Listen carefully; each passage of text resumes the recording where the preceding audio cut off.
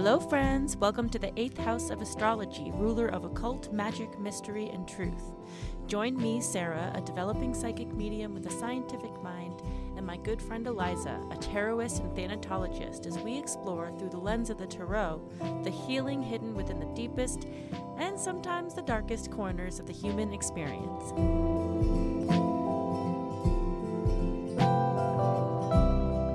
I write are meant to sound kind of delirious, maybe hypnotic, things like that to make someone check out from the physical space.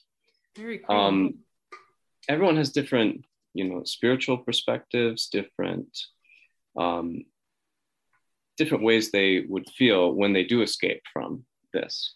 So I don't necessarily have any, doctrine, so to speak, or ideology I want to convert some people to, but rather just to switch off from that, which I think you can find in a lot of different kinds of ambient music or really many different kinds of experiences.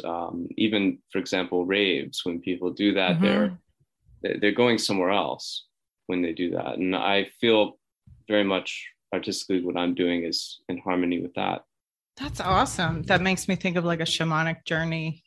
Yes, I think that in a lot of ways, musicians and music listeners have lost touch with the power of music in the sense that, like the shamans did or these community music activities did.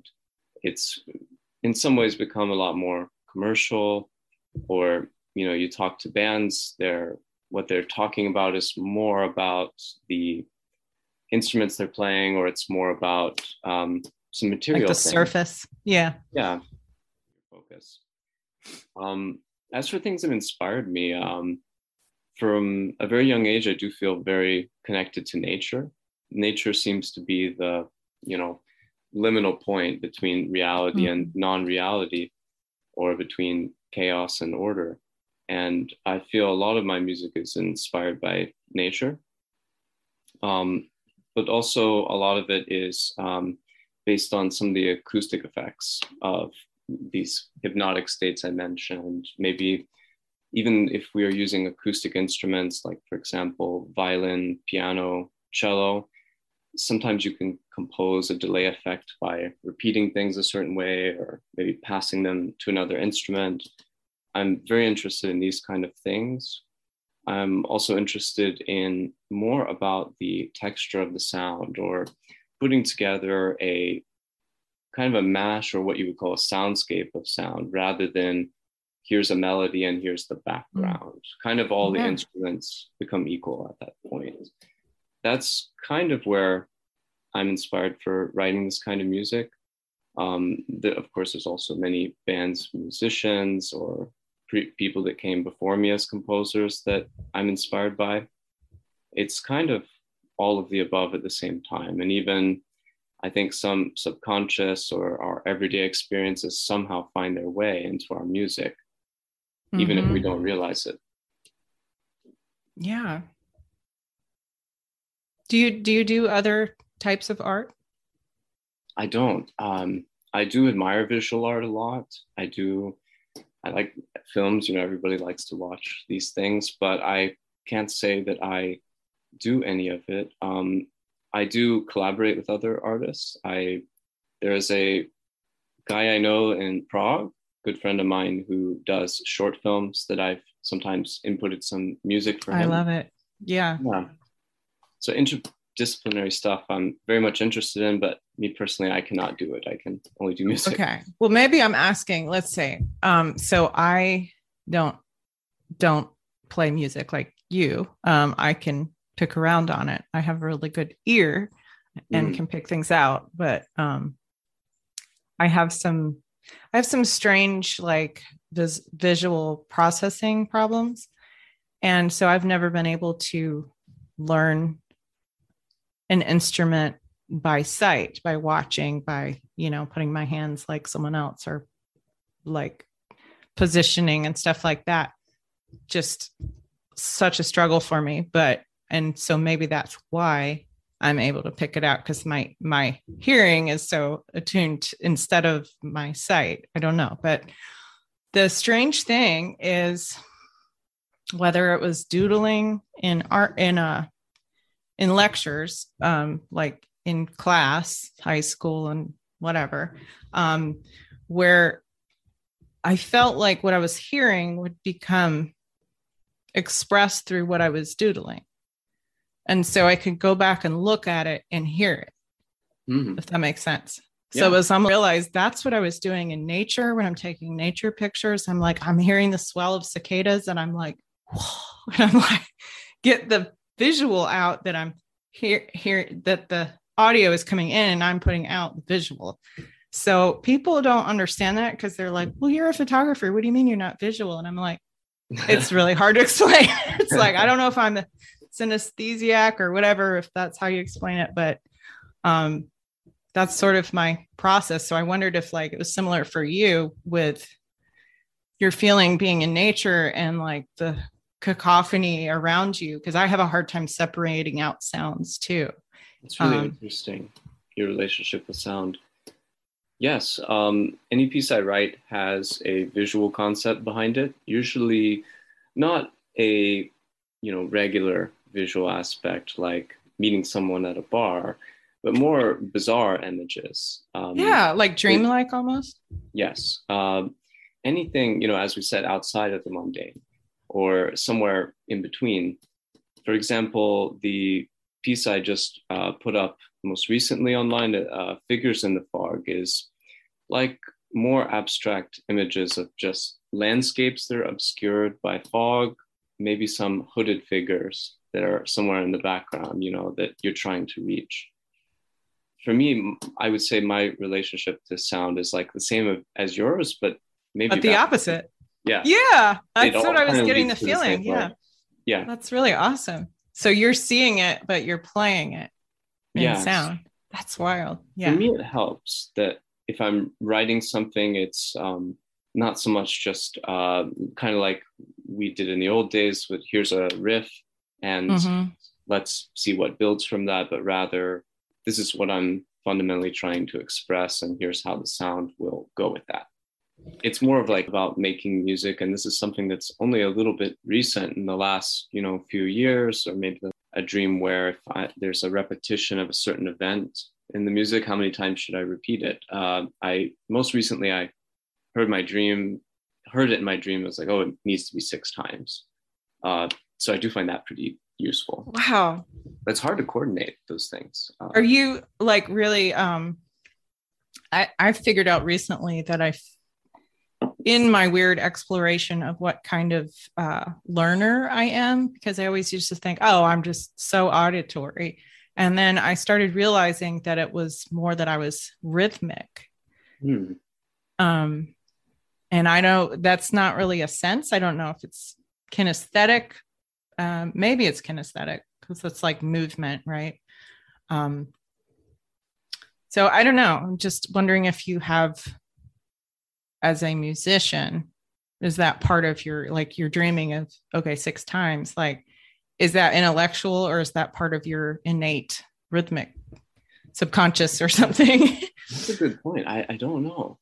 I felt it like it was an intuitive thing that sounds right that many times.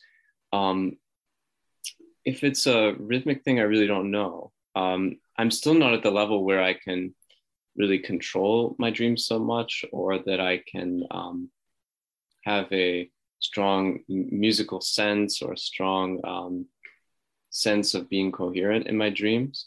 Isn't that funny though? Because sometimes you're in your dream and it's like, it totally makes sense. I'm always getting these like, oh yeah, like, oh, I'll do it this way. And like, I have this great idea. And then I wake up, I'm like, what? Like, it just doesn't translate to the normal world. I have a lot of inspiration from different atmospheric type of music.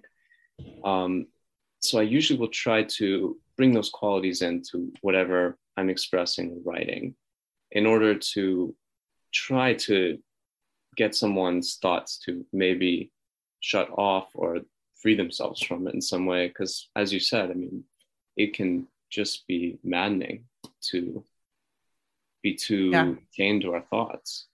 Yeah, exactly. So I like how this goes back to what you said about what you thought that music therapy could be. And I can say my own experiences. If I was hurt or going through something, music is definitely something that can help. So what do you do like that? Do you do anything that bridges what you thought music therapy was with what you just said? Like how do you think of it as a way, perhaps when you're composing, when you're creating, do you have in mind like the effect on the psychology? Do you intentionally do that, or? I think so. The music cognition is a study which I've never looked into, and I've never learned anything about it.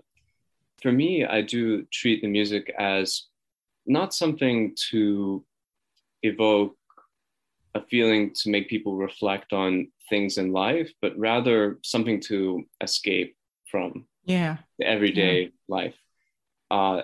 Instead of viewing it as an experience where here's some music and you listen, I'd rather it be an experience that takes someone somewhere else besides the normal everyday life mundane. kind of thing. Mm-hmm. Mundane, yes. So do you have anything like coursework or that really inspired you, or stuff that you bring in from that informs what you do? Like what kind of, I don't know anything about what music school is like. Like what is it like? Well, it's different depending on where you go. In New York, I went to a fairly traditional music conservatory. It's a little bit with the same structure as places like Juilliard or others, which is more of a traditional music education, which is, let's study how Bach wrote or how these famous composers wrote. And maybe as an assignment, you do the same thing in the same style. Yeah. But as a composition major, you have a teacher that is assigned to you one-on-one, who you would mostly see every week, who will criticize what you're doing and give you some advice on how you can do it better. And that is pretty much universal anywhere. Now I'm at a university, and so it's a little bit more academic than where I was, rather than more of, you could say, like an approach that is kind of like a museum. I've heard some people say that the music conservatories are essentially like a museum. At the university, they are looking at things that are a little bit more relevant to our time in some ways, like, for example, like contextual, like holistic, everything around how it all works together. Maybe. Yeah, you could say that. And in my doctorate, it's my major is still music composition. So essentially what I'm doing is just writing music, which is great, just filling a portfolio of different works that I've completed. I do have to take some coursework, but I have a lot of choices in what I can take. So I'm trying to learn more about electronic music, which I never really learned much about. And other than that, just teaching at the school. When you're doing your doctorate, they encourage you to work as a teacher there. So the class I've taught this last year was Intro to Composition, which is, younger people, like around 18 to 20 years old, that are just starting to study composition. So mainly those three things. I can't complain, though, that the focus is really just to write music. Yeah. And as what music therapy could be, I feel like maybe it is in some place, or somebody's doing something like that, and we're really making them angry, saying that it's not that. But I do think that if someone can really master this, where they can really change someone's psychology or thoughts through music, it's successful. But in a way, a lot of great artists have done that already. So far, the way I teach depends on the context, if it's a group class or if it's one-on-one. I think when it's one-on-one, you have a chance to really personalize everything, and it's totally different with every person. When I'm teaching someone composition, I will usually look for a few things, and but the main thing is to motivate them to have their own voice or their own unique way of approaching this, or their unique music style. I think that's the most important thing in our time, for sure. And my teachers did the same thing for me. It's also to address some practicalities. The interesting thing about composition is you're writing for instruments that you don't play often. For example, even if you think about, Star Wars and the orchestra there, this guy does not play every instrument in the orchestra, but he understands how they work. I think electronic music could help with that, like, because at least you can like hear what that would sound like, right? Oh, yeah, definitely. So a lot of it's that too, is just addressing, what the instrument can do or how it will actually sound if you write it this way. The other aspect, and it's a small thing, some people consider it more important, but it's how neat the sheet music looks. Sheet music in some way from a composer is like, you write a book, and depends on how you want it to look. Maybe you have a certain font that you like. There is, in the past, the sheet music scores, we call them, sometimes just looked like works of art, just like all these colors and lines. And wow, I had never thought about that. Yeah, and it's not necessarily that we will go back to that, but I at least try and tell them the same thing that my previous teachers told me is, experiment with different kinds of fonts and interesting ways that you want the sheet music to look, so that when someone looks at it, they know that that's neat. So originality is a big thing. Yeah. And as for things I can and couldn't do, the University of Toronto has been known by others, it's not my words, but to be a little bit more conservative with some of their composition output. So what I tried to do with my course is to teach them a little bit more contemporary things, and just to get them a sense of many different kinds of art that's out there, rather than the traditional kinds that we all must know and that they're looking at in their regular courses anyways. Right. Yeah. So you offer something different perspective. That's the goal.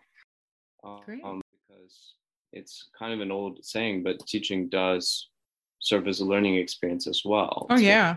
Yeah. What you're teaching, really I should probably do that too more often. It kind of sets good examples for yourself and makes you realize some things. I do learn things from my students as well.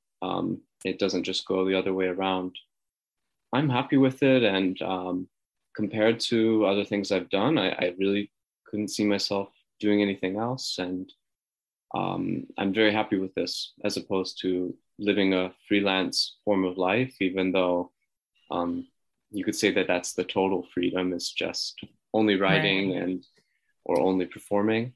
But I'm happy with it. I think that it has its benefits. And I always feel like when you find these things, it's almost like you're meant to find them. I don't think many people are forced to do this, or and usually it's been with you for a very long time, like since you can remember. You seem like you're someone who's had like a lifetime of being in touch with your intuition, spirituality. Do you think that's part of what you integrate into your composition? I remember even as a kid, just like, laying down, looking at the sky, going into sort of like meditative states. But I feel like it's like anything, it's something that needs to grow and be fed, and to, continue to work it, or else I think probably some people can lose that, and they might lose it when they maybe go into certain belief systems, or they try to just deny that it's happening. Try to conform, almost, like that's what happens when we grow up, a lot of people grow out of it. I imagine it is something that a lot of people grow out of. I do feel that, but I still feel that I am a student, you could say, that you're growing into it. I do think that it is very much spiritual, but in some ways it's also creating some in between. And I think to do so, something has to be broken down. Forms themselves, I think, have to become a little bit more obscure. And this is just speaking from my perspective. I like things to be more blurry in this trance-like music I'm making. So for example, you might have a series of notes that one instrument is playing, and you could have another instrument playing it just slightly after, or slightly before, or maybe with a slight difference. So they're sort of interlacing each other. And when you do that, it's almost like a, straight image like we have of both of our faces right now. Becomes, it makes me think of your dominant eye. I was just doing that. I was like, and then wait, how do you do it? You point at something with both eyes open, and then when you close one eye, it's going to be way off kilter of where you thought it was. So that tells you what your dominant eye was pointing to. Oh yeah, I mean, just the way you see things can totally change everything. So I feel that blurring things, or sort of creating a distortion of time, can open these doorways, is how I feel in terms of sound. That's awesome.